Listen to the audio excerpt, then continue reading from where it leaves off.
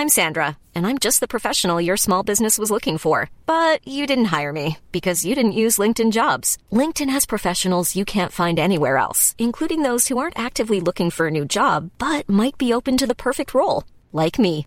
In a given month, over 70% of LinkedIn users don't visit other leading job sites. So if you're not looking on LinkedIn, you'll miss out on great candidates like Sandra. Start hiring professionals like a professional. Post your free job on linkedin.com/people today. A lot can happen in 3 years, like a chatbot may be your new best friend. But what won't change? Needing health insurance. United Healthcare Tri-Term Medical Plans, underwritten by Golden Rule Insurance Company, offer flexible, budget-friendly coverage that lasts nearly 3 years in some states. Learn more at uh1.com. Many of us have those stubborn pounds that seem impossible to lose, no matter how good we eat or how hard we work out. My solution is PlushCare. PlushCare is a leading telehealth provider with doctors who are there for you day and night to partner with you in your weight loss journey. They can prescribe FDA-approved weight loss medications like Wegovy and Zepbound for those who qualify. Plus, they accept most insurance plans. To get started, visit plushcare.com/weightloss. That's plushcare.com/weightloss. That's what you owe, and we're not turning ourselves in till we get it. Fair is fair. We didn't start this, we didn't mean it to happen, but we're not giving up till you pay. Fair is fair. Welcome to The Syndicate, a film and TV podcast. Be a part of the conversation as industry insiders, genre lovers, and cinephiles dare to peek beyond the curtains of imagination and dive into the art of cinema. Join us as we want you to spend less time scrolling and more time watching. Now here's your host, Armand Haddad. All right, Zach, Corey, thank you so much for coming out to the show. I've been listening to your show, and I absolutely love the rapport that you two have and the film selection that you all choose for Podcasting After Dark. So since this is your first time on the show, can you tell our listeners more about Podcasting After Dark? And Zach, I hear you have another podcast under your belt. I do, but I'll let Corey go first. Yeah, so Podcasting After Dark, we like to cover, well, it started out as the movies we weren't allowed to watch as a kid. We quickly discovered that we sort of ate through, that selection pretty quickly. So we just kind of pivoted to mostly being a cult movie podcast.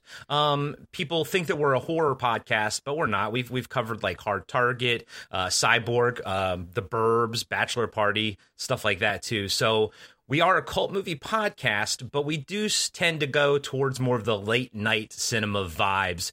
Zach even patterned our intro after a sort of a famous, was it a Detroit Channel late night monster show? Yeah, Thriller TV, TV 20, double features, Saturday double features. Lock your doors, close your windows, or whatever it is. And, yeah. I've heard it a million times because I edit the episodes. Yeah, why am I pretending like I don't know what it is? But Zach and I will do something fun where basically the hook of our show is we break the movie down in its entirety. It didn't start this way. It kind of evolved into this, and now it's become sort of a beast where it takes us multiple days to break down a movie. But we have heard positive feedback. People love to hear it because it's like they're just watching the movie while they're at work or something. So like, okay, cool. But one week I'll pick the movie, and then next week Zach will pick the movie. So we kind of go leapfrog back and forth, and whoever picks the movie also has breaking down the movie duties as well. So every other episode, it's kind of like a different vibe and everything. And Zach may throw something fun and different at me, and I may throw something probably a bit more mainstream because that's sort of how we are. But, Podcasting After Dark, we like to joke, is the dark side of these cult movies and everything. But Zach's other podcast, $2 Late Fee, is very much the bright, sunny side of these cult movies from the 80s and whatnot. Pretty much. I mean, $2 Late Fee came out of Podcasting After Dark, me having so much fun with Corey and then wanting to kind of expand my video universe as far as discussing movies from the 80s and sometimes 90s. And $2 Late Fee with my co-host Dustin Rubin on that show, we take a movie from the 80s and sometimes 90s. I have to put that in there just in case someone goes, well, you sometimes do 90s movies. We talk about the movie and then the connection we focus on the soundtrack to the movie as well. And then we share pop culture moments from the year the movie came out. And that turned into us interviewing someone connected to the movie. So, for example, we just talked about Pretty Woman, which was filmed in 1989, but it came out in 1990. And then we interviewed Laura San Giacomo, one of the stars of the film, who's a tremendous actress in her own right. And so that podcast has been going on for 4 years, around the same time as Podcasting After Dark. And then Corey and I do a crossover once a year with Podcasting After Dark and $2 late fee. Much to Dustin's butt's chagrin, because he hates sitting there for 4 hours. But yeah, Dustin, my co-host, is convinced that most people don't want to listen to anything 90 minutes or more, which is not true, which is a joke, you know. And so Podcasting After Dark at times goes 4 hours. When Dustin's on, I think we purposely go 4 hours, Corey. I know, just drive Dustin nuts. I know, we do it just on purpose. But we've covered movies that kind of easily cross over. So, for example, we started out with a movie called The Wraith from 1986, starring Charlie Sheen, with an amazing soundtrack highlighted by Stan Bush from Transformers fame, obviously. And then the next film was Harley Davidson and the Marlboro Man from the 90s. And we interviewed someone from that as well, Chelsea Field, who played Tila in the He-Man Masters of the Universe movie. And then we have another one coming up this year, which for all you sports fans will be a highlight, potentially. I was going to say, do we lock that one in already? Okay. I think we're locking in a guest. So, okay. Because we obviously want to coincide with an interview we have as well. But I jumped ahead of myself. I just want to say, Armand, thank you for having us on the show. And we're excited to talk about a movie that I did discuss on $2 late fee. I love The Legend of Billie Jean and can't wait to talk about it with you guys. Yeah, oh my goodness. Yeah, and I can segue into my experience with Billie Jean as well. I've only seen it a couple times, but I watched it because of the $2 late fee episode that Zach and Dustin did. So my wife and I checked it out, and we both immediately fell in love with it. It almost seems like once a year, her and I will sort of discover one new movie from the 80s that we just fall in love with. And that year, it was Legend of Billie Jean. Last year, it was Soul Survivor. Also a recommendation by Zach. So yeah, in the past 4 years that I've been doing Podcasting After Dark with Zach, I feel like I have grown immensely in my knowledge of films and behind the scenes stuff as well. Wow. Yeah. I mean, once again, thank you so much for coming on. Like, if I could describe Podcasting After Dark, it's like after the watershed moments of TV, late nights, and then $2 late fee is something that you would watch, during the day, Saturday afternoon, Yeah. I think that's accurate. Yeah. And I think the $2 late fee focuses heavily on the music and the soundtracks, whereas Podcasting After Dark does a deep dive breakdown of the overall movie. And very few stones unturned on our deep dive breakdowns. Very nice. Yeah, I mean, so with The Legend of Billie Jean, you guys approached me with several movie recommendations. I think it was 4. And the one that stood out for me was The Legend of Billie Jean. It was on my radar because earlier, I think it was actually a couple years ago, I saw Heathers for the first time with Christian Slater. Oh, wow. And I really enjoyed that movie. And I was like, geez, what else has Christian Slater been in? And that movie poster really stood out in his filmography. And I was like, whoa, what's this? Is this like a Michael Jackson thing? Or is this something off a Thriller? No. And then I read the synopsis and I was like, okay, this sounds like a very interesting movie. And then I never got around to it. And you guys recommended it for this podcast. And I was like, okay, I finally have my reason to watch The Legend of Billie Jean for the first time.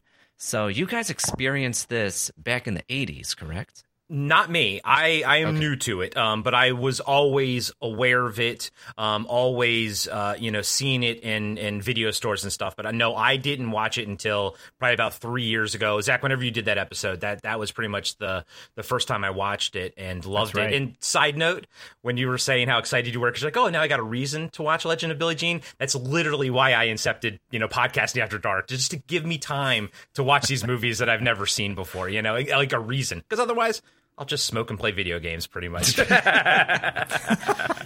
nothing wrong with that. Ain't nothing wrong with that. It's a movie that you can interact with. That's right. So with your catalog of films, especially with Podcasting After Dark, the reason why I reached out to you guys is because I don't know if you heard of this YouTube channel. I'm a big fan of Red Letter Media, specifically Best of the Worst, where they go through not the best movies from the 80s and 90s, like the cult classics, even the so bad it's good movies. And Billie Jean is definitely one of those cult classic movies because, it doesn't get a whole lot of buzz. It's a little bit of a hidden gem, and yet there's this massive following to it. Like, case in point with Zach, he's wearing a T-shirt with Billie Jean on it that says fair is fair, which we're going to get into in a little bit. But like, it just blows my mind that I haven't really heard of this movie. But since you guys being Gen Xers, you know, I'm a 90s kid. So like, this is before my time. So like the 90s. Yeah. I look back at these movies like, oh my God, the 80s. It's so cool. Like, better movies and the aliens and like all these awesome sci-fi movies and practical effects and awesome horror movies.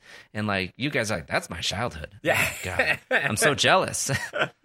I just missed it by just a little bit. I saw Legend of Billie Jean when I was a kid in 85. I was 9 years old at the time. And I think I saw it on HBO or my brother rented it. Oh, wow. And it was one of those movies that I instantly fell in love with, not really understanding the subject matter at the time when I was 9 years old, and now watching it with a 40 some odd lens, it's changed a lot for me in a good way, I think. Okay. And yeah, dare I say that the 80s are our favorite decade of films. However, the 70s have some tremendous moments as well. And the 90s have some moments too, you know? It just retreads of a lot of movies as well in the 90s. Hey. It's not my fault. No, it's all good. It's all good. And then it's happening again now. Oh, again, like a Point Break remake and like Hawaii Five-0 and all these. By the way, Point Break was on at the gym the other day. The opening minutes of Point Break, and I don't care if this is a spoiler or not, but they set up the scene where the main character, who Johnny Utah is his nickname, apparently. Oh. Right? But he does like a BMX jump from one pillar in the Grand Canyon to another, right? This mountaintop on his BMX bike. And the other guy does it, his partner, but he drives off the side of it and he falls to his death. That's the opening to Point Break. And I'm watching and going, this looks pretty cool. And then Delroy Lindo shows up and I'm like, I love Delroy Lindo. Maybe I'll give this a shot. No. I mean, we say on the show that we can never blanketly say that we, you know, right away disregard remakes, because one of our favorite movies of all time, John Carpenter's The Thing, is a remake. We also have both been on the show saying that we prefer the Zack Snyder Dawn of the Dead remake over the original. So, I mean, and there's many more that I think the remakes are actually pretty darn good. And Hills Have Eyes, I actually like the remake better than the original. So yeah, you know what? I still try to give remakes their fair shake, you know, but I think we can all agree that a lot of times they don't hit the mark, though. Exactly. Kind of like Johnny Utah's friend. I'm glad that you brought up The Thing, because, like, you know, if you watch the original from the 1950s, it's like very cheesy. Like, oh my God, it's a creature from another world. What do we do now? Watch the skies. Watch the skies. And then you watch the remake of John Carpenter. It's like, oh my God, body horror, Lovecraftian. It's amazing.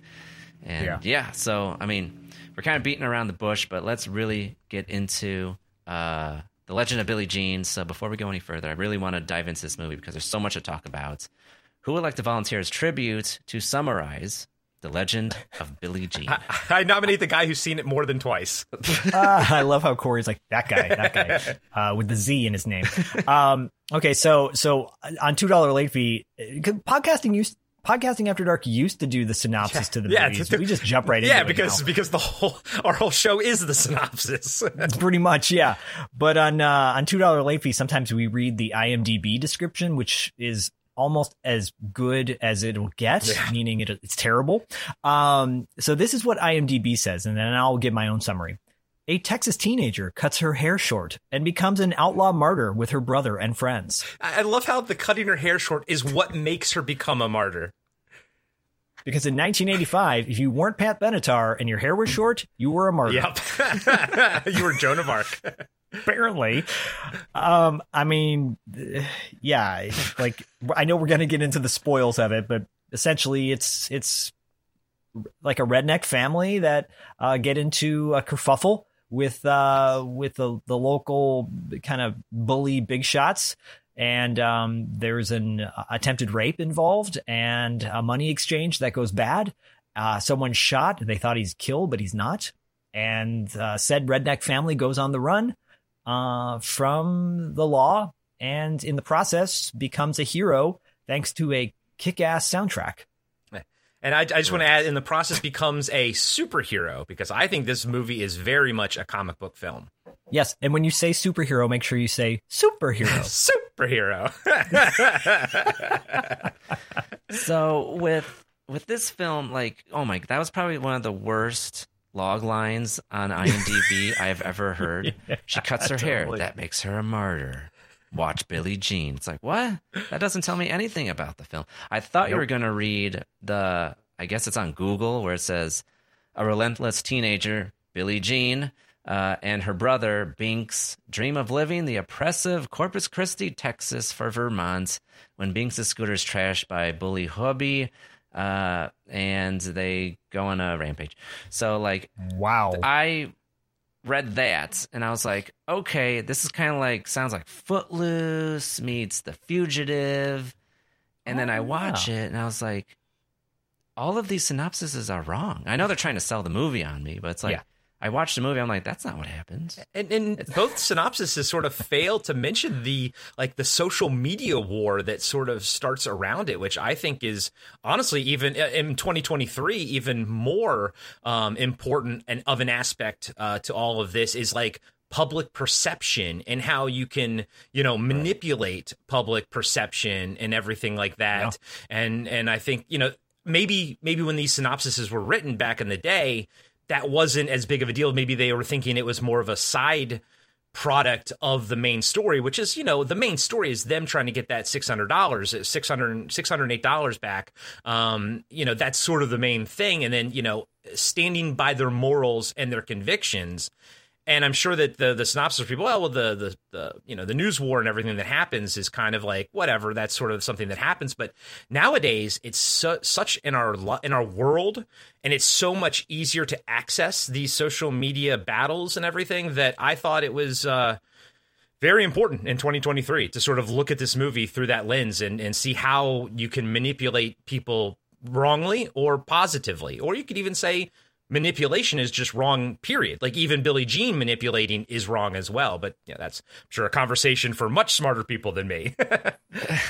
That's a great way to put it, because like as I was watching this, I didn't know what I was expecting going into this film, but what it ended up being is kind of like what you said, Corey, where it's like we're manipulating this character, Billie Jean, and like how the society kind of like made their own version of the events that happened and like made their own hero, anti-hero figure from this girl that's running away from an attempted sexual assault, trying to get her brother's moped back, which was trashed.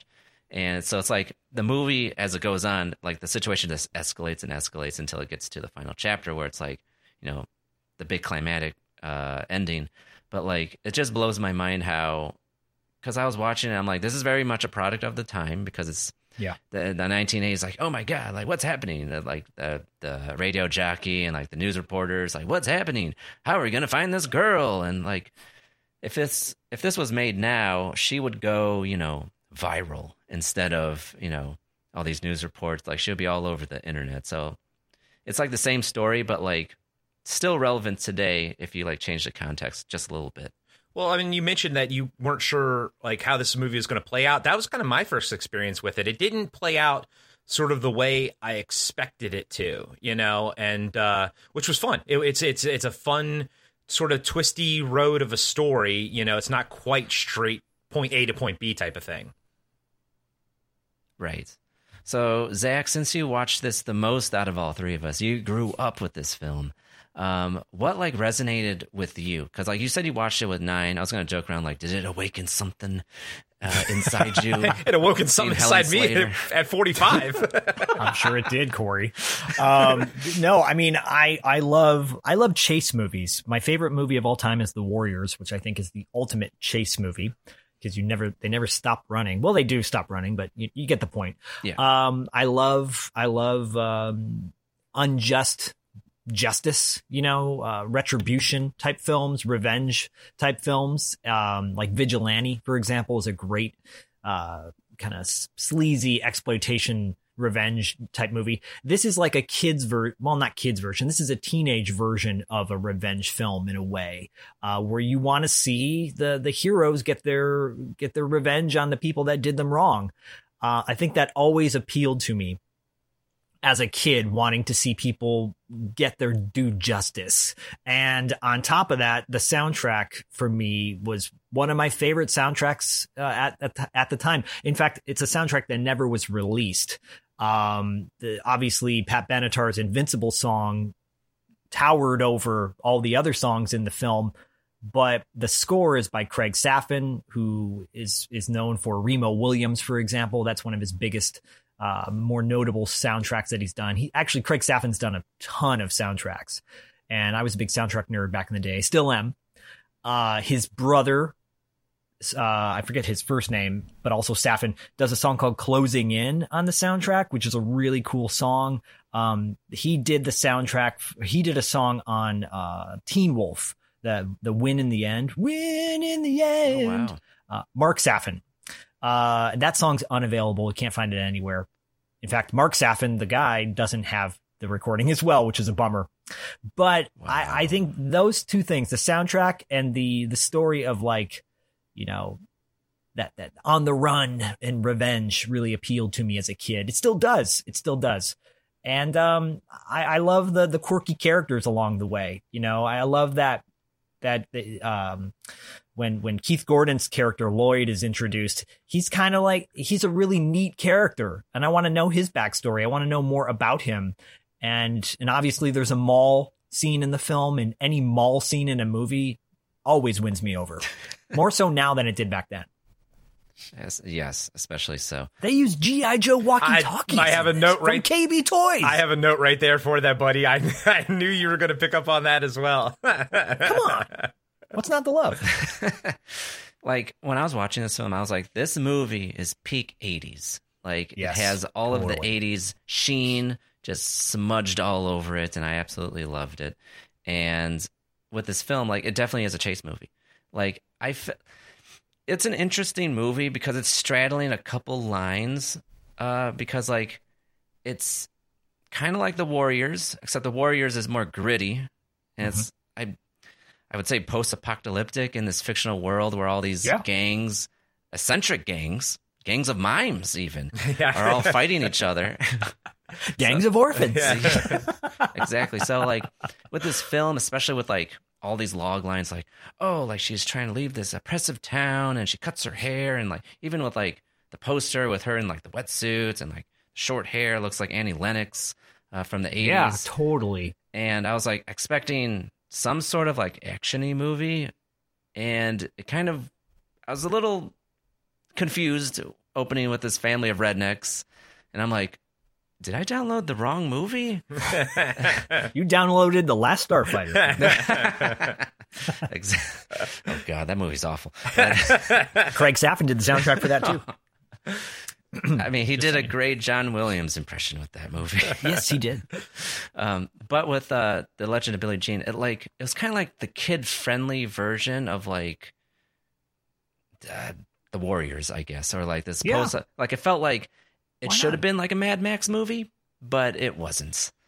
Like, it's still set in our world of the 1985 instead of, like, this post-apocalyptic world. Because I was watching, I'm like, I feel like this character would have resonated more if this was like, society is gone, and let's rebuild the society, and, like, oh, this is our hero that we're looking up to. The Legend of Billie Jean. Oh my God, it's Billie Jean, everyone. She's here. Instead, it's like this Texas folktale of, like, this girl on the run where it's like, what do you call it? Bonnie and Clyde. Except it's kind of not. I like that. I like that Texas folktale. And kind of, circling back to what you said about it's like more of like a kid's movie, maybe a post-apocalyptic kid's movie, but it's kind of weird in that regard tonally, because I know that it was originally going to get a rated R or an R rating. And I don't know if they trimmed it or just resubmitted it and brought it down to PG-13. But for me, I'm looking at it now and I'm just like, Helen Slater is so scantily clad in the first third of this movie that I feel like it, like, precludes it from being a kid's movie. But then she becomes more kid friendly in the second half. They kind of give her more clothes and stuff. And don't get me wrong, I'm not complaining about that first third, but, like, tonally, I didn't feel sometimes that her scantily cladness matched with the tone that they were trying to go with the movie. But I know they needed it because that's sort of what the bad guys in the movie hone in on and what they use to sort of sell her as and make money and, off of her and her image. And so she needed to have this sexiness to her. But it's such a weird movie because I don't consider it a kid's movie, but yet it is still, in a lot of senses, very kid friendly, especially with the Yardley Smith character, who I think is, very much designed to be that anchor point for the kids. But then if I was like 8 or 9 years old, or how about this? If I was a parent, I don't know if I'd want an 8 or 9-year-old kid to watch Helen Slater walk around half naked in the first third of the movie. Like, Zach, you are a parent. Am I missing something? Like, am I wrong in that what I'm noting? No, I have to specify. I think it's a teenage movie. Okay. It's perfect teenage. I would say 12. I definitely was too young probably at the time to see this movie, thinking back. But then again, like podcasting after dark, a lot of these movies were movies I watched before I was the age of 10 or 11 years old. Right. And we turned out fine. Yeah, we turned We're out all fine. on podcasts. Yeah, we're on podcasts. Right. No, but I agree. I feel like I think the intention was to appeal to a younger audience, not an adult audience. And when I say maybe, Armand, maybe when you say kids, you're thinking the same thing I am, like teens or 10 and up, perhaps, I don't really know, because like the antics that the characters get into is like Goonies level cheesiness, except I don't know how old Helen Slater's character is supposed to be, but she's 21 in time of filming, and like the other characters, especially Christian Slater's like 15, so like the characters, I assume the other characters are like the younger teenagers. I think Yardley like was adult. I think Yardley Smith was around 21 as well, but yeah, Christian Slater was like 16 when he filmed it, and he looks like it. Yes. I'm gonna say Billie Jean is supposed to be 18 in that movie. It makes me sleep better at night. Yeah. Because especially Corey. I'm glad that you brought up her clothing, and like especially in the first 10 minutes of the film, because like it's not there's no nudity start to finish. No. There's no nudity, but it's almost worse than nudity. Yeah, but it's lewd as hell. It's very lewd. She doesn't have a bra on. Ever. Crop top. They go swimming, and I'm like, Christian, they're brother and sister in real life. Their characters are even brother and sister. They're not brother and sister in real life. What movie did I embark upon right now? It should be noted they're not brother and sister in real life, but they're not. No, Christian Slater and Helen. So that's a very common misconception. They're not. But oh my god. But and I wanted to talk about this. Christian Slater had a huge crush on her, and he thought they were destined to be together because they had the same last name. And the first time I watched this movie, I forgot that they're supposed to be brother and sister, because the vibe that he's giving off when he looks at her is so apparently crushing. You know what I mean? Like he can't even hide it. That it kind of throws me off. And now I want to, say that all these things that I'm talking about that are kind of like weird or whatever, I love this movie. I adore this movie. And if anything, the weirdness makes me love it more.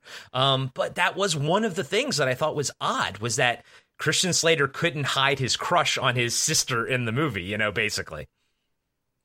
Oh my God.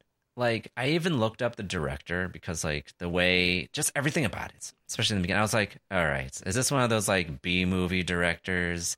Like he's behind the camera smoking. All right, honey, you can't wear a bra in this scene. Now jump in the water. We need more water for that shirt. We need more water for that shirt. And I looked him up, and he didn't do really B movies. He was just kind of like a generic director, just a working guy. And I'm like, this movie is I don't know where to classify this movie, because it's like there's a little bit of sleaze in it, but not too much. And it's like there's a little bit of like the campiness, but not too much, because like they get into like some serious subject matter in this movie, on top of like antics of like, I'm hungry, guys, and then they break into a house, and then Yardley's character steals a chocolate cake, and it's like the tone is all over the place. It's a roller coaster. But Armand, I want to jump in really quick, and it is interesting you bring up the director, Matthew Robbins. He did do like odd films. You look at like someone like John Carpenter. We have a Patreon series called The Carpenter Factor, where we literally discuss every single one of John Carpenter's movies from the beginning to the end. And you see patterns, and sometimes you don't, depending on which job he got hired to do or the jobs he chose to do. But Matthew Robbins has like, it is very eclectic, because Corvette Summer, which I think shares elements to Legend of Billie Jean. That's interesting. I was also thinking of Sugarland Express. That was Spielberg's first film he did. That kind of has a, like you mentioned, Bonnie and Clyde, that kind of vibe to it. But then you go into like Dragon Slayer, which I know people are like, oh my God, that movie's so good. Is it really? Is it? Yeah. Is it? And then Batteries Not Included. People go, oh, I love that movie. I saw that in the theater. Do you really? But do you really love that movie? I haven't seen it since the theater. It's very depressing. I feel that film, personally, I think that movie is very depressing. But, and then Bingo, and you're like, oh, there you go. There you go. But yeah, like is he a hired gun? I don't know. Did he choose this film? I don't know. But you get the sense like tonally, maybe the production, the studio stepped in and like, we need more of this. I think of like the guys from Canon. They're like, look, we're going to make movie. It's going to be great. But we need lots of the female anatomy. You know what I'm saying? No, I don't. No, like make sure they're topless through like 3/4 of the movie. So this was like, maybe we're going for that vibe in the beginning, which appeals to an older audience. But then, yeah, you totally go like age-wise, you're all over the place. Well, I mean, also too, behind the scenes, there were multiple reshoots. So apparently you can see, when Helen Slater has a wig on because, they had to go back and reshoot. So you wonder if things were tinkered with at the beginning part of it. Like, I feel like once she cuts her hair and moves forward, I feel like the vision is very concrete at that point.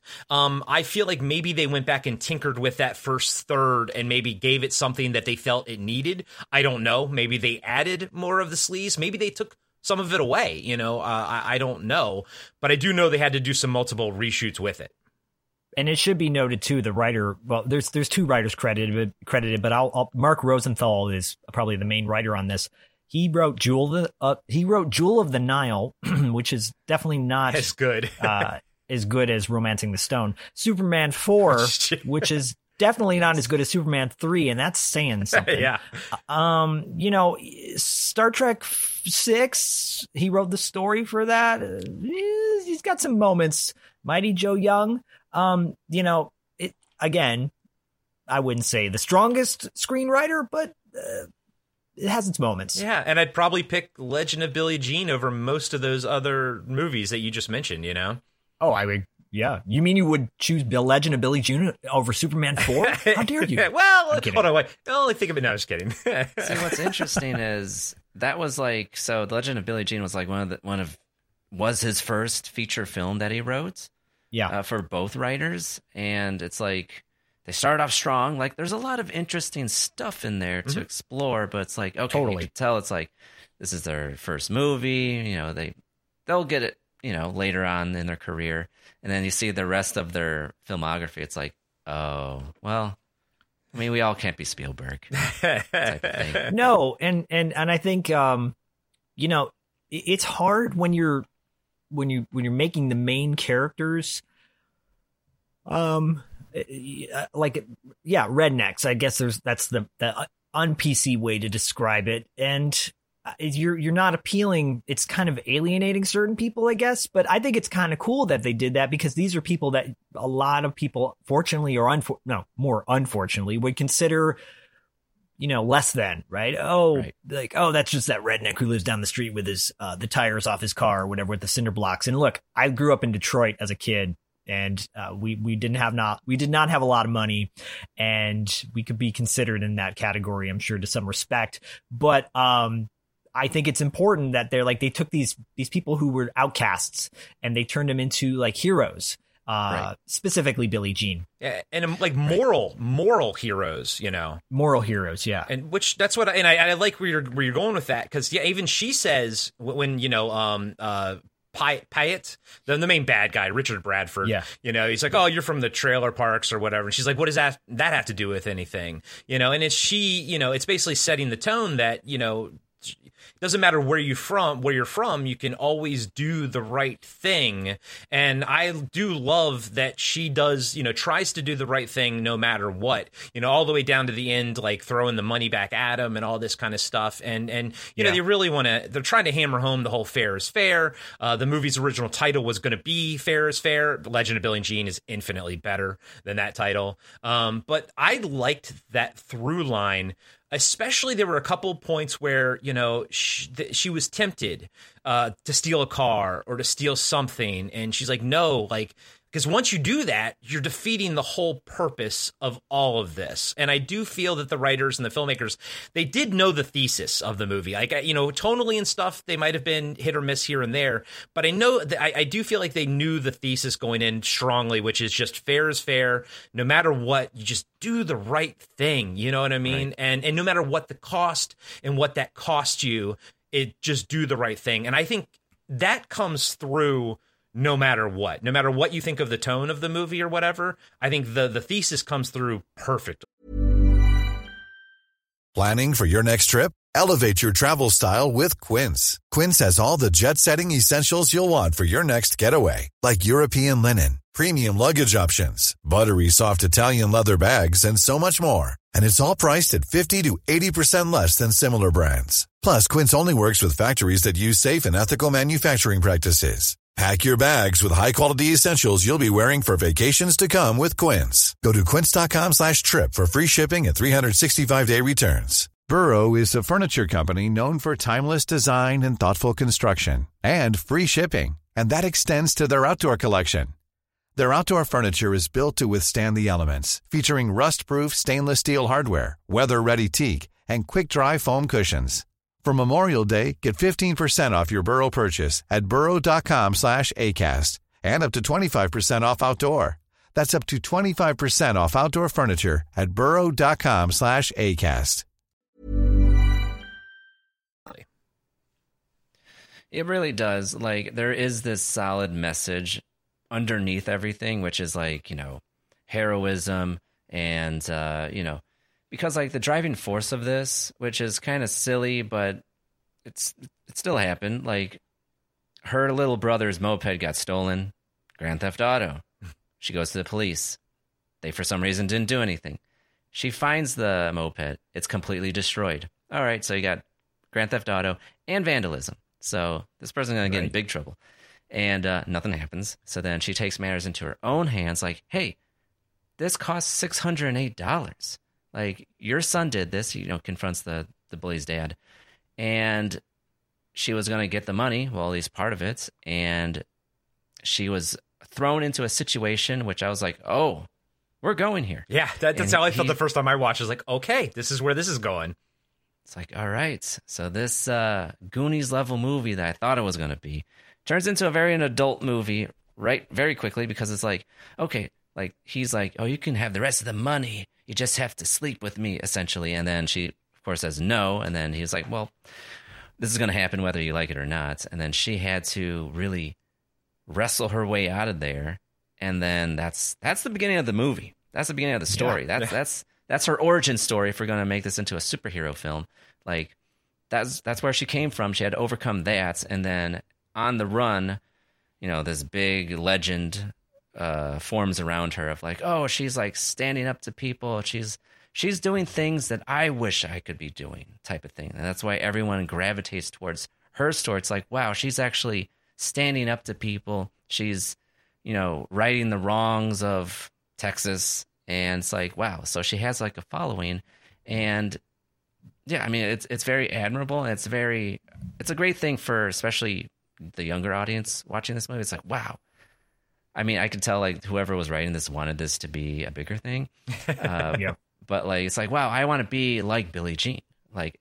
It's kind of a good version of Bonnie and Clyde. Yeah. Because she didn't really do anything wrong. She was tempted, but she didn't really do anything wrong in this story. And I mean, even so much so that they put her in one of those, body glove, wetsuits, cut off the sleeves and everything. She looks like a superhero, that's on purpose. The filmmakers did that on purpose. And then when she's walking down the street with all those kids behind her, she feels like Supergirl, even though Zach's Supergirl was being filmed pretty much at the same time as this. I think so. So her playing Supergirl didn't influence The Legend of Billie Jean because it kind of came out post, correct? I don't think it did. And then unfortunately, they had to do reshoots at the end, so you see her wearing a terrible wig at the end of the movie. Yeah.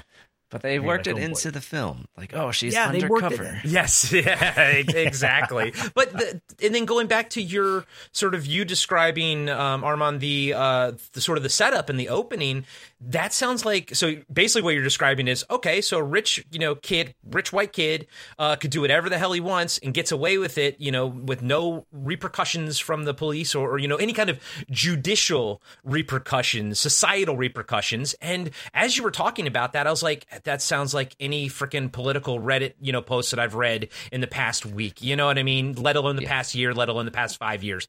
Nothing has changed in that regard, which is I don't know if that's refreshing to know that the same problems existed, 30 years ago same as they shit, do now. Toilet. Exactly. So, yeah, exactly. But yeah, it's again, I think that kind of goes back to the fact that, watching this in 2023, it holds up very, very well with what they're trying to explain and impart on people. Fair is fair. 2023 still holds up. Fair is fair. And you know what else holds up is the style. Oh. And I brought this up on the $2 late fee episode, but I want to bring it up again. The marketing that they do for the Billie Jean character at the end, all the merchandise, all the T-shirts and everything, where did that all end up? Because they do a whole, they're selling posters with her looking amazing. Very cool. And they've got these really cool looking T-shirts. I'm like, I haven't saved on my search on eBay for Billie Jean merchandise because if anything ever pops up, I want it. I mean, your shirt looks great, buddy. I love. Real quick, where'd you get that 8-bit zombie? 8-bit zombie, if you guys are interested, that puts out retro 80s cartoons, movies, stuff like that. Go check out 8-bit zombie because cheap plug for them. And I'm not getting anything in return because it's just a baller shirt, a lot of money. I will say that shirt's pretty cool. It's very cool. But yeah, it should have been the shirt. They missed a huge opportunity in this movie to make T-shirts and buttons and posters or whatever for the film. And I'm surprised we don't see like any cosplayers dressing up as Billie Jean. I mean, I know that sounds silly, but I don't think that's very like hard to think of because I got the Mill Creek, VHS slipcover Blu-ray here, and she looks, just her image is so striking on the cover, just the way she is and everything. It's a really good poster. I'm just surprised that more people, specifically, young women, haven't sort of gravitated towards this character or this movie. I don't know if that's a sexist statement, but I think she's pretty fucking badass. I think the problem is nobody knows about this movie. This is truly a diamond in the rough because I'm looking at the box office numbers of the time. It made $3 million, which in any time, that's not a lot of money. I mean, that's like people watched it. Not a lot of people watched it. So I think it's just people don't know about it. And given the time too, when this movie came out, they probably didn't have the marketing budget to make pins to promote the movie, and so they didn't have a marketing budget to promote it. Nobody saw it, and now all these years later, now we're talking about it on a podcast. And I think to your point of no one really having seen it is no one really is talking about a remake of it either, which is weird. I think give it some time. It's probably going to happen. It's going to be a Netflix original, The Legend of Billie Jean. It'll be a Billie series. Jean Returns. Yep. Yeah, Billie Jean the series, or just call it Billie Jean. It's just a reboot because this could still work today. It's just the only thing is, like I said earlier, she would go viral instead of I have to watch the late night TV. Billie Jean is at it again. the radio jockeys and stuff. Well, Armand, can we ask you as a first time viewer, what were your thoughts on the soundtrack and everything, the music of the film? Yeah, you know what? I might be biased because I'm a huge 1980s fan when it comes to music. Specifically the early 80s. Once you get to the later 80s with where it's more rock and roll instead of synth stuff, I kind of drop off. But this movie had it all. I was listening. I'm like, is that Billy Idol? Yeah, and yeah, because I was surprised because you had all these pretty big names for the time having their music licensed in this movie and being used because I would assume that would probably cost money to have that in there, and I think it works well. I think it's a perfect like time capsule of 1985, like using the divinals, which I just know that one song that they did. You know which one I'm talking about. Yeah, what was is it Divinals or I thought it was Divinals? Oh gosh, really? I've always never know that. What was their big hit? What was the big hit that they had? Maybe it is Divinals. I don't know. Tomato. I think it's I Touched Myself. Billie Jean, or is it Billie Jean? I Touched Myself. That was the Divinals big song. Okay, yeah, that was that song. But also too, Pat Benatar was not a fan of the fact that this song was in the movie, and because she took her craft very seriously, and I don't think she had intended for this song to be used in the way it was. But that song, when you hear that song, if you know this movie, if you don't, then you'd be like, oh, this would be a great song for a movie. When you hear that song, you go, oh, that's the Billie Jean song. You don't go, oh, that's Invincible by Pat Benatar. You go, oh, that's Pat Benatar's song she did for Billie Jean, right? So you're telling me that, no, was this, okay, so you're talking about the song Invincible. Was it made for the movie? No, it came out on another album. Oh, what's the, I don't have it in front of me. It definitely seemed like it was made for the movie, and it was her theme song because it was used so much. Yeah. Right? Especially in the end credits. I was like, well, that's a very catchy song for this movie no one heard about. And I mean, that song is what sort of sold me on the movie, like almost right away. But yeah, that it fits so perfectly, even though it wasn't written for it. Zach, did you find the album? Yeah, so it's off her album 7 the Hard Way. Actually, okay, so I think I talked about this on the $2 Late Fee podcast. It came out around the same time. It came out in July.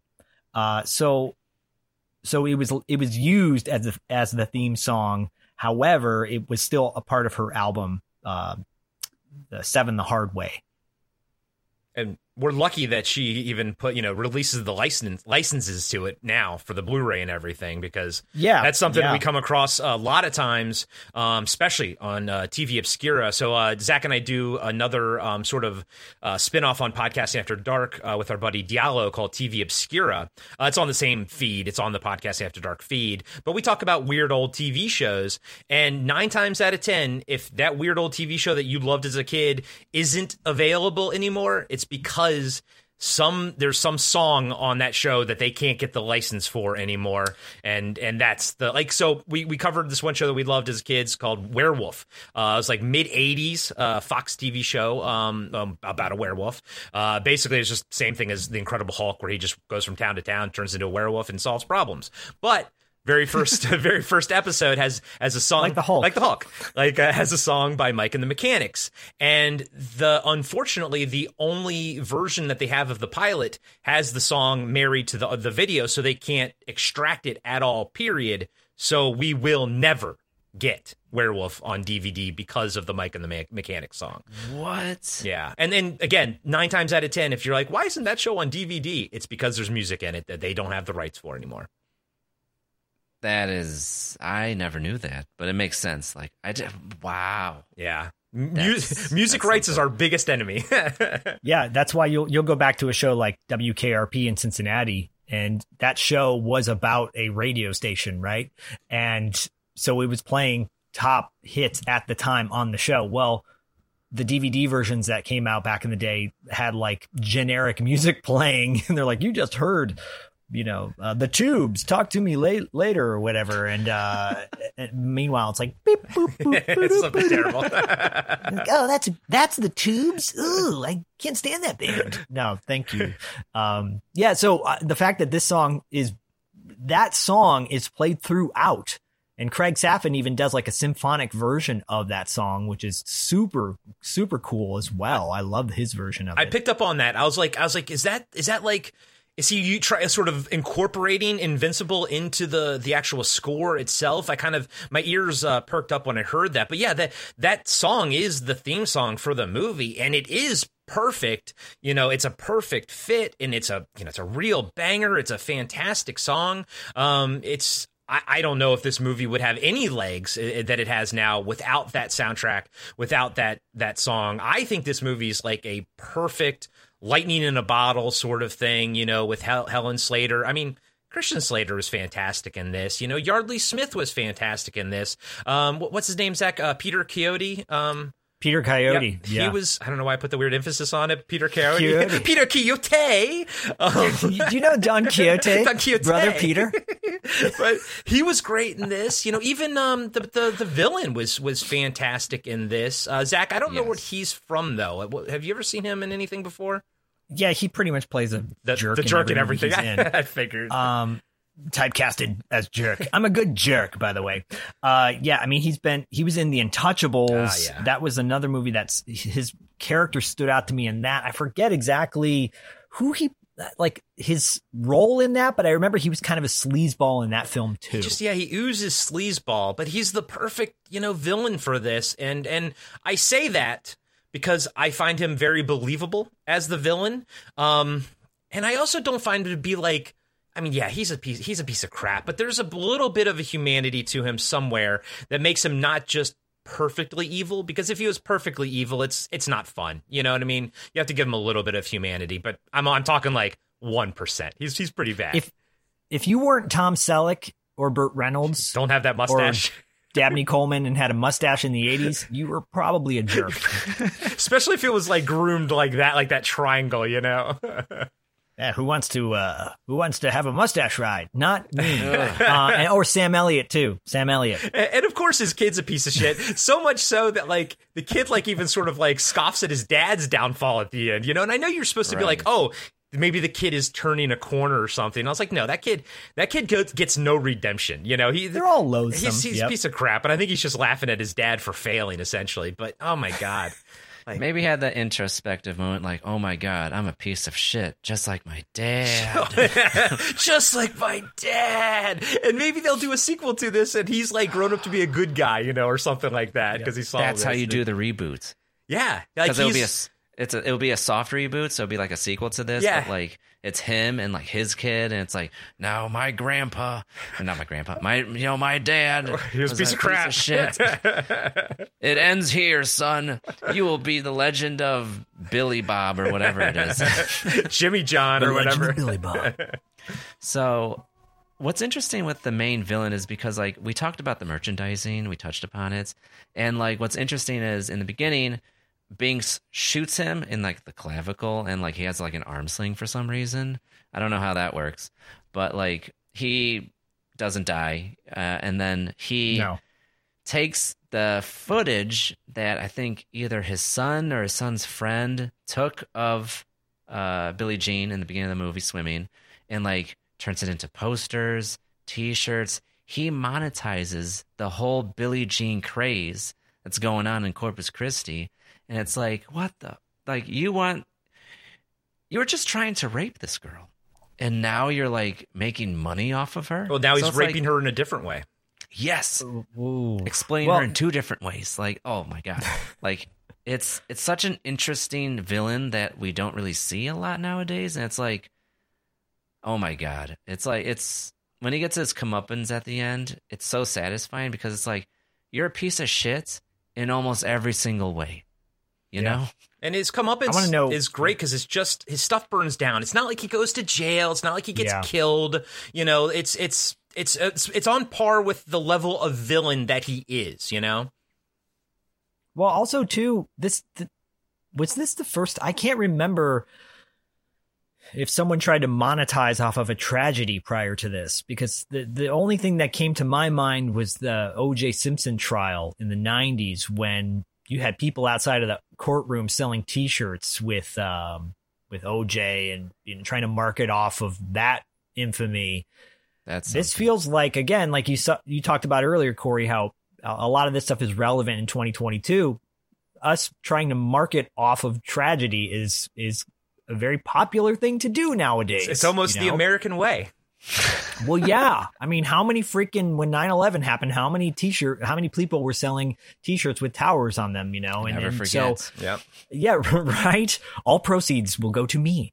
And because let's be honest, a lot of people were doing that the American way.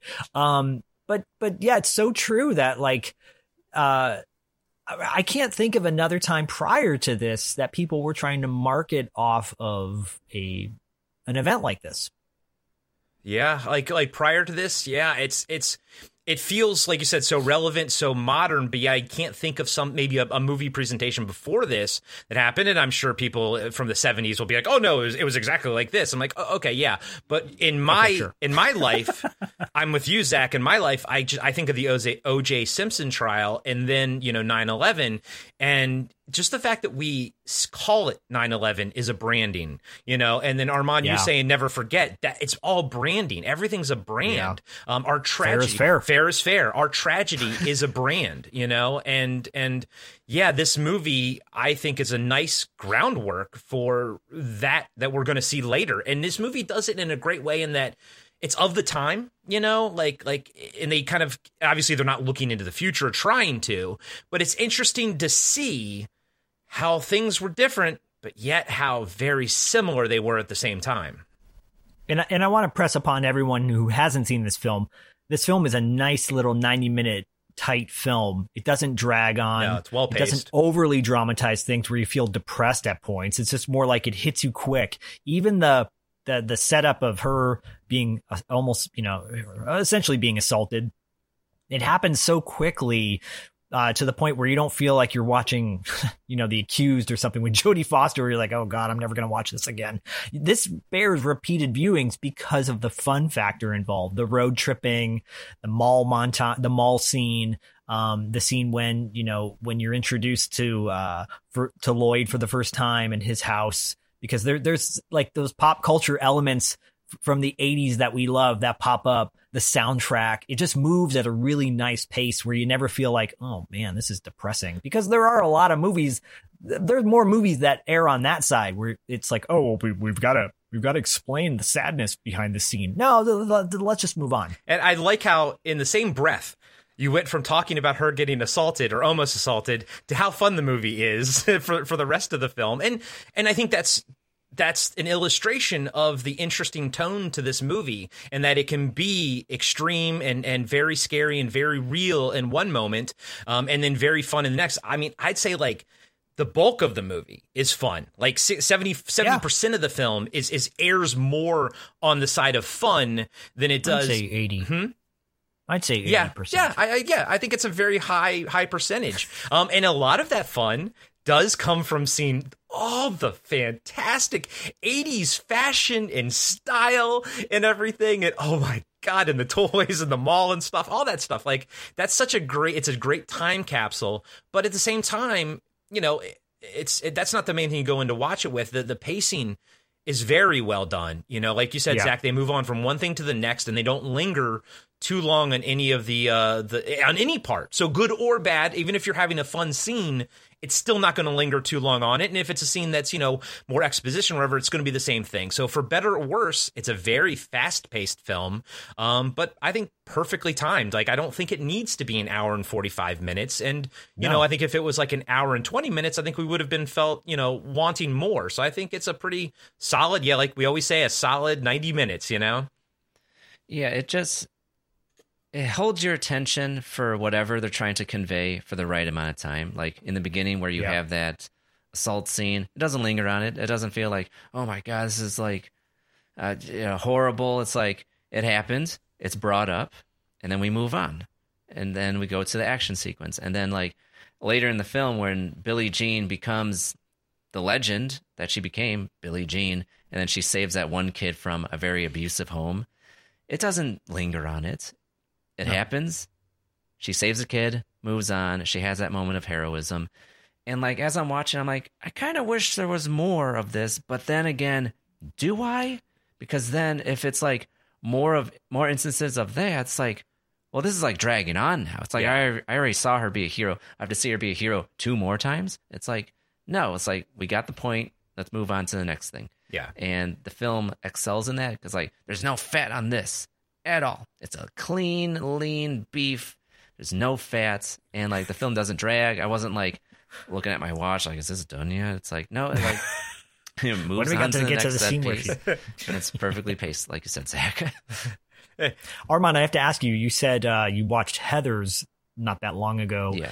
And started kind of toe dipping into early Christian Slater movies. Have you seen Pump Up the Volume or Cuffs? Gleaming the Cube? Or Cuffs? Or Cuffs. Yeah. Those are three. I have not.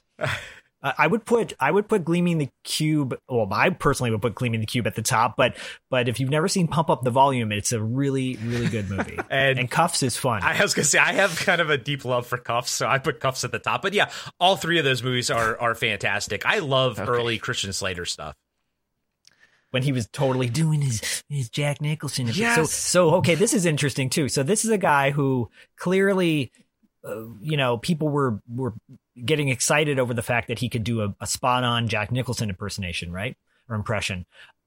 So he's got that going for him. And then he thinks he's cosmically linked to Helen Slater. Something tells me early Christian Slater needed to do a lot of personal work on himself. That's why he's Something such a great tells actor. me that.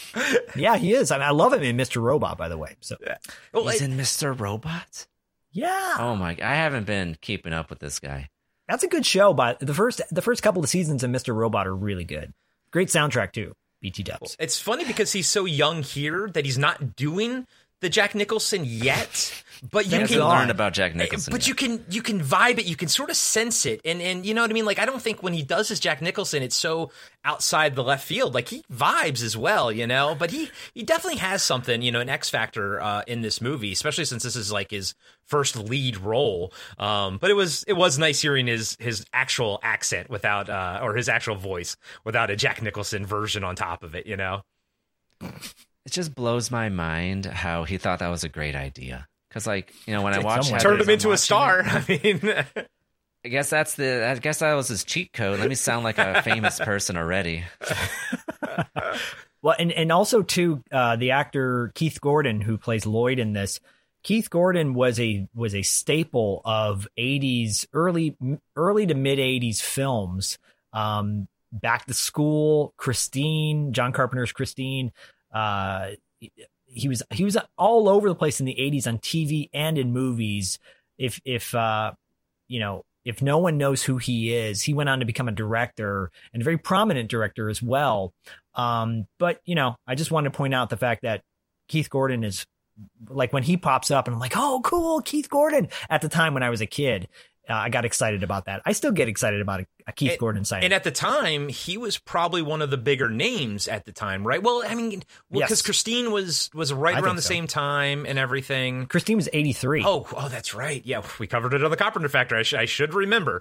And I think Back to School came out the year after this. Okay, and I believe 86. And for me, I always think of Back to School when I think of Keith Gordon, but here, I feel like he's sort of the biggest punch, in this role here, because even Helen Slater, this kind of propelled her, and obviously Supergirl really sort of launched her into the stratosphere. But right, Zach? Well, yeah, Supergirl came out before Legend of Billie Jean, even though I think they were filming at the same it around time, or this might have been filmed before it or something. So she was already big, or popping and everything. But Keith Gordon was already a staple at that point. So I think he was more of the, you know what you're going to get when he's on screen, and he's always going to bring quality to it.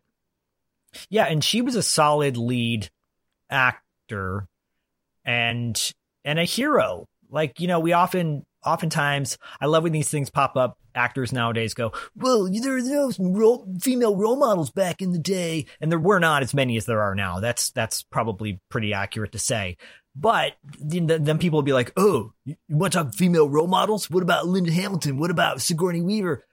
But there are other movies like Legend of Billie Jean. I think you could easily put up there as a strong female empowerment film. Yeah, it really is. Really is. Because, like, I was about to say, I was like, what about Sarah Connor? What about Ripley?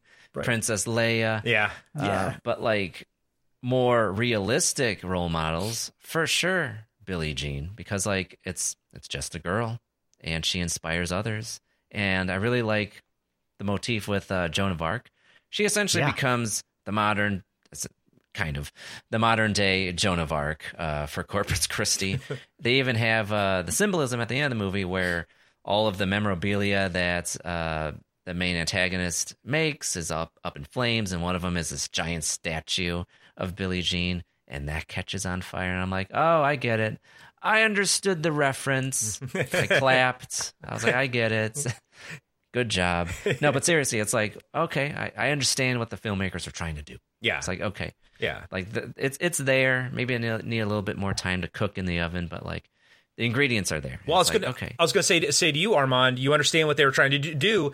Do you think they achieved it? Do you think they achieved their goal of making this Joan of Corpus Christi, essentially is what this movie is? Do you think the filmmakers achieved that? Well, I think it's time to get off the fence then. So there it is. I'll start first. Do I think Billie Jean succeeded to become that Joan of Arc figure? I guess like an offshoot, an echo of Joan of Arc. Like Joan of Arc ran, so Billie Jean could to walk. So it's like reversed, because like, I think Joan of Arc succeeded way more than Billie Jean. Like, she led the French army against the British or whatever it was in that island at the time, and like, she became a real martyr, burned at the stake for bullshit, dressing as a man. That's the only thing that could get her on. Yeah. So is Billie Jean like a Joan of Arc type figure? I guess because it inspired the youth, but like, at the end of the day, no. She's more of like a sanitized Bonnie, like Bonnie and Clyde, where it's like this outlaw, but like vigilante-esque.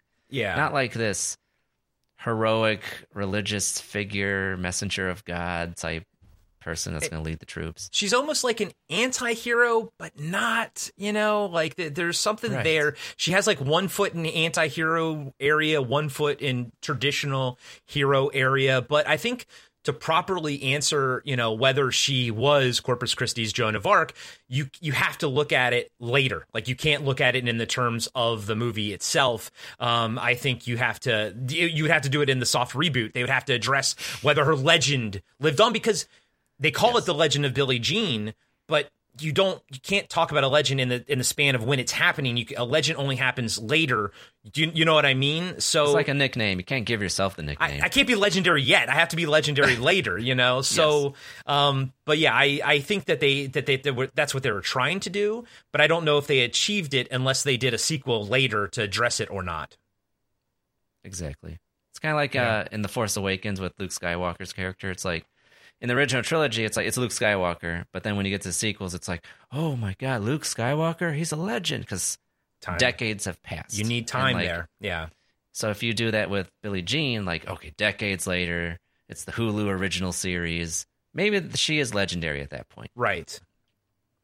What about you, Zach? Is she a Joan of Arc of Texas? She's more of a Joan of Arc than Joan of Arc in Bill and Ted's Excellent Adventure, I'd say. Blasphemy. But go on. No, who was that? She was from the Go-Go's. I forget her name off the top of my head, but anyways, yeah, I mean, I like the parallel, I like the parallel they're trying to make, and it adds to the drama, because you think, okay, if they're drawing that, actually that's what makes the film a little bit more effective, because if they're trying to connect her to Joan of Arc and be that martyr, then she's going to die at the end, right?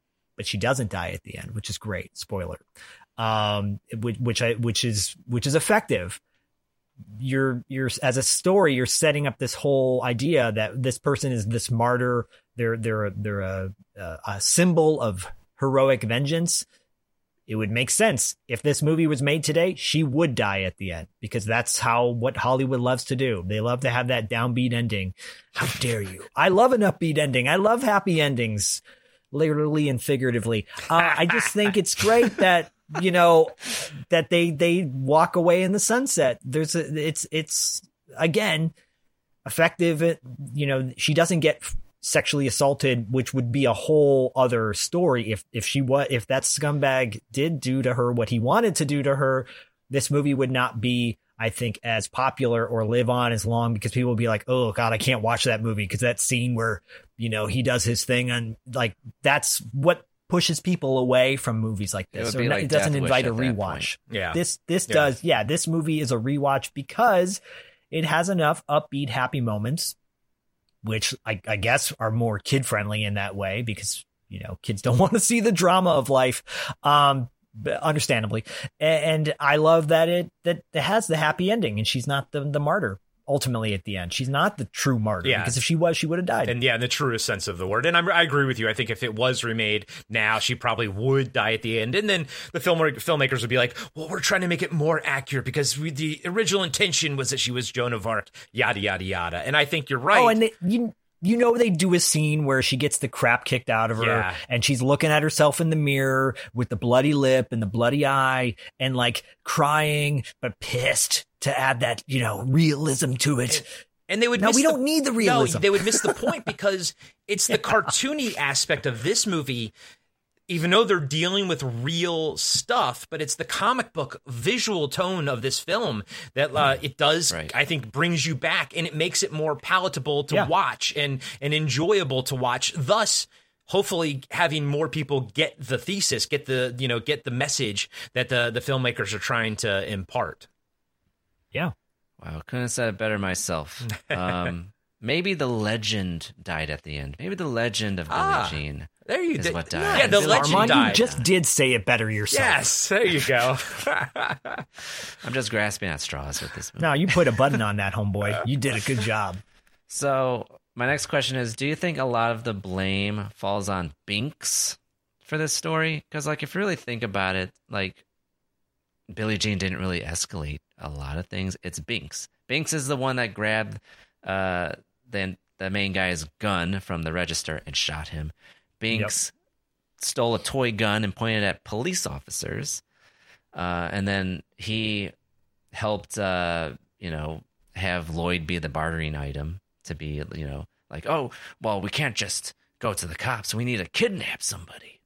And then he's like bringing Lloyd to the cops with a toy gun that looks like a real gun. So it's like, is he to blame for a lot of the problems that our gang goes on? Yeah, because he's trying to look good for his sister who he's secretly in love with. As a true redneck. Yes. Yeah. Ding, ding, ding, ding, ding, ding, ding, ding. Well, and also, too, I mean, let's not forget the fact that his dad left him money and he used that for the scooter.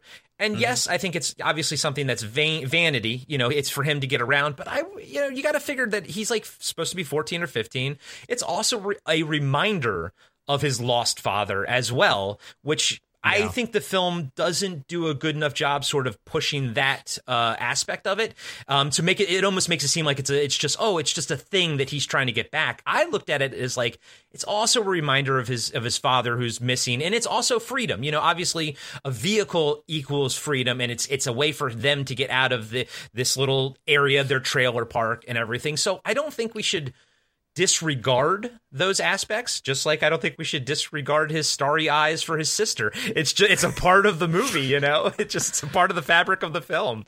Well, I think you can also make a comment that scooters suck and that the GoBots and that the GoBots scooter was probably the lamest Transformer ever / GoBot, because it's a GoBot. Yes. And just a reminder that that's not your gateway out of a town. That is your gateway into a crippled life. Yes, scooters are the worst. And we did just offend the one GoBot fan out there. I secretly like Scooter. I secretly hate him. I liked him, but he was lame. I just wish the toy would have looked more. I'm going to say it. I'm going to be that guy.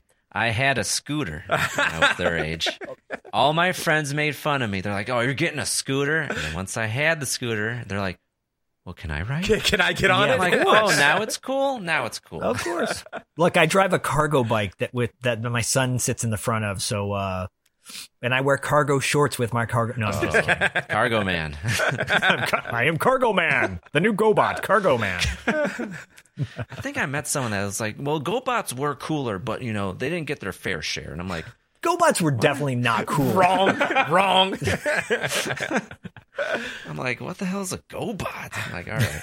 It's a bot that goes, duh. I'm glad that you mentioned The Fatherless Home. That was glossed over. If it was remade today, they would totally hone in on that, because like we Yeah. had the two, we had Binks that like, fatherless home, and he's like trying to like be the man essentially, to the point where it's like, you're pointing guns at police and you have the eyes for your sister.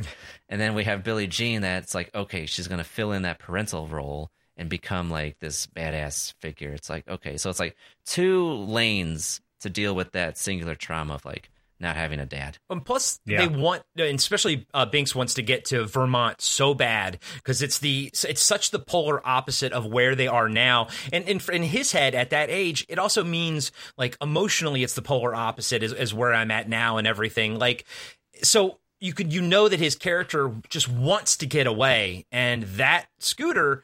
It's a way for him to get away on a day-to-day basis, but it was also a way for him to possibly get away one day. And with it gone, he knows that or at least he probably feels that he's permanently stuck in this position that he's in. I mean, you're making this sound better than it is. Final question. He does that. Would you recommend The Legend of Billie Jean to a friend? Zach, I'll start with you. Yes, absolutely. If your friend likes 80s nostalgia, it is nostalgia in a nice little 90-minute package. I couldn't have said it better myself, so my answer is exactly the same as Zach's. This is awesome. And, just to kind of prove the point, I showed it to my wife, and she loved it as well. So, and she'd never seen it either, so. You know what? I came into this saying that I was like, okay, I can't recommend this. But like after talking about it with you guys, I'm like, okay, there are redeeming qualities of this film. Like it doesn't suck. We do that. Are there better 80s movies? Yes, but like this movie has like a good message. I think. I mean, can I just say real quick? Yes, are there better 80s movies? Yes. Does any 80s movie or any other movie exist is like this? No. This is a very unique film, I think. Yes. Yeah. Agreed. I agree with that too, because like you can't classify this movie. It's really hard, but like if I were to classify it, it's like it's an uplifting tale, especially for younger people. If they were to be cool and watch a Diamond in the Rough 80s film, it's like check out The Legend of Billie Jean, so you could like be like a cool hipster about it. Yeah. But like this it has message, female empowerment, especially in a time where maybe it wasn't really in vogue like it is now. So this was a trendsetter, and I think people should check it out at least once. Yep. Yeah. Agreed. Awesome. Well, we're at the end of the show, guys. Thank you so much for coming on. This was a blast. We talked about some deep stuff. We talked about Helen Slater and her clothing. But like overall, this was a great time. So where can people hear your podcast, and what podcast would they like you guys to listen to? Zach, do you want to go first? I'll start first. Yeah. So you can find me on two podcasts, $2 Late Fee, $2latefee.com, TWO. We're on Instagram, all the social medias, all that good stuff. 80s and sometimes 90s nostalgic podcast with a musical twist. And Corey, where can we find the two of us? Podcasting After Dark, the dark side of the coin to $2 Late Fee. And you can find us. We mostly, social media wise, we mostly live on Instagram, Podcasting After Dark.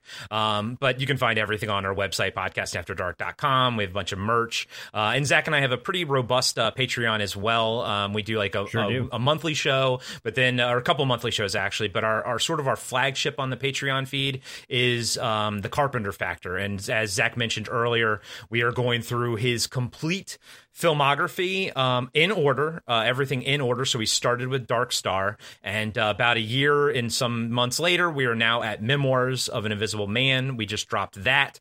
We'll be recording the Body Bags episode, and we're going to go up all the way up to his last film, and then which I think it has Amber Heard in it. So that's fun. The Ward, yeah. And then after that, we're going to dive into another auteur, possibly Don Coscarelli from Phantasm series and everything, but we haven't locked it down, and we kind of have pretty much this entire year to get through John Carpenter anyways, but we're huge fans of John Carpenter. But all links to everything, social media, podcatchers, everything can be found at podcastingafterdark.com.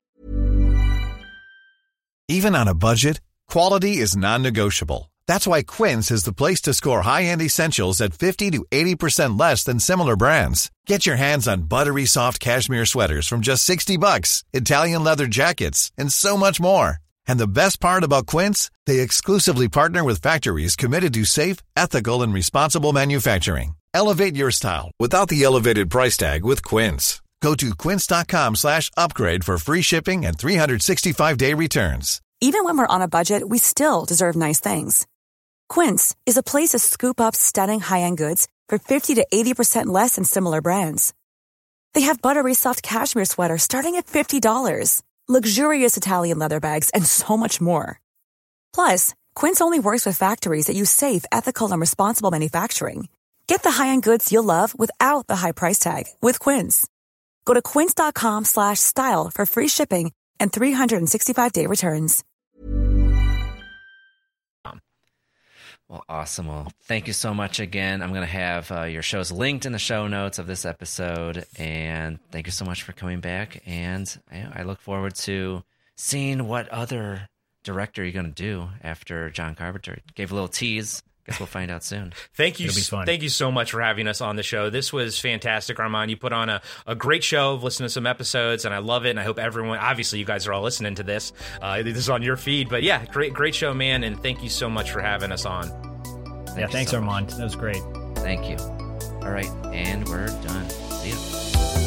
That's it for this time on The Syndicate. We hope you enjoyed yourself. Keep the conversation going by adding us on Instagram and Letterboxd @Syndicate.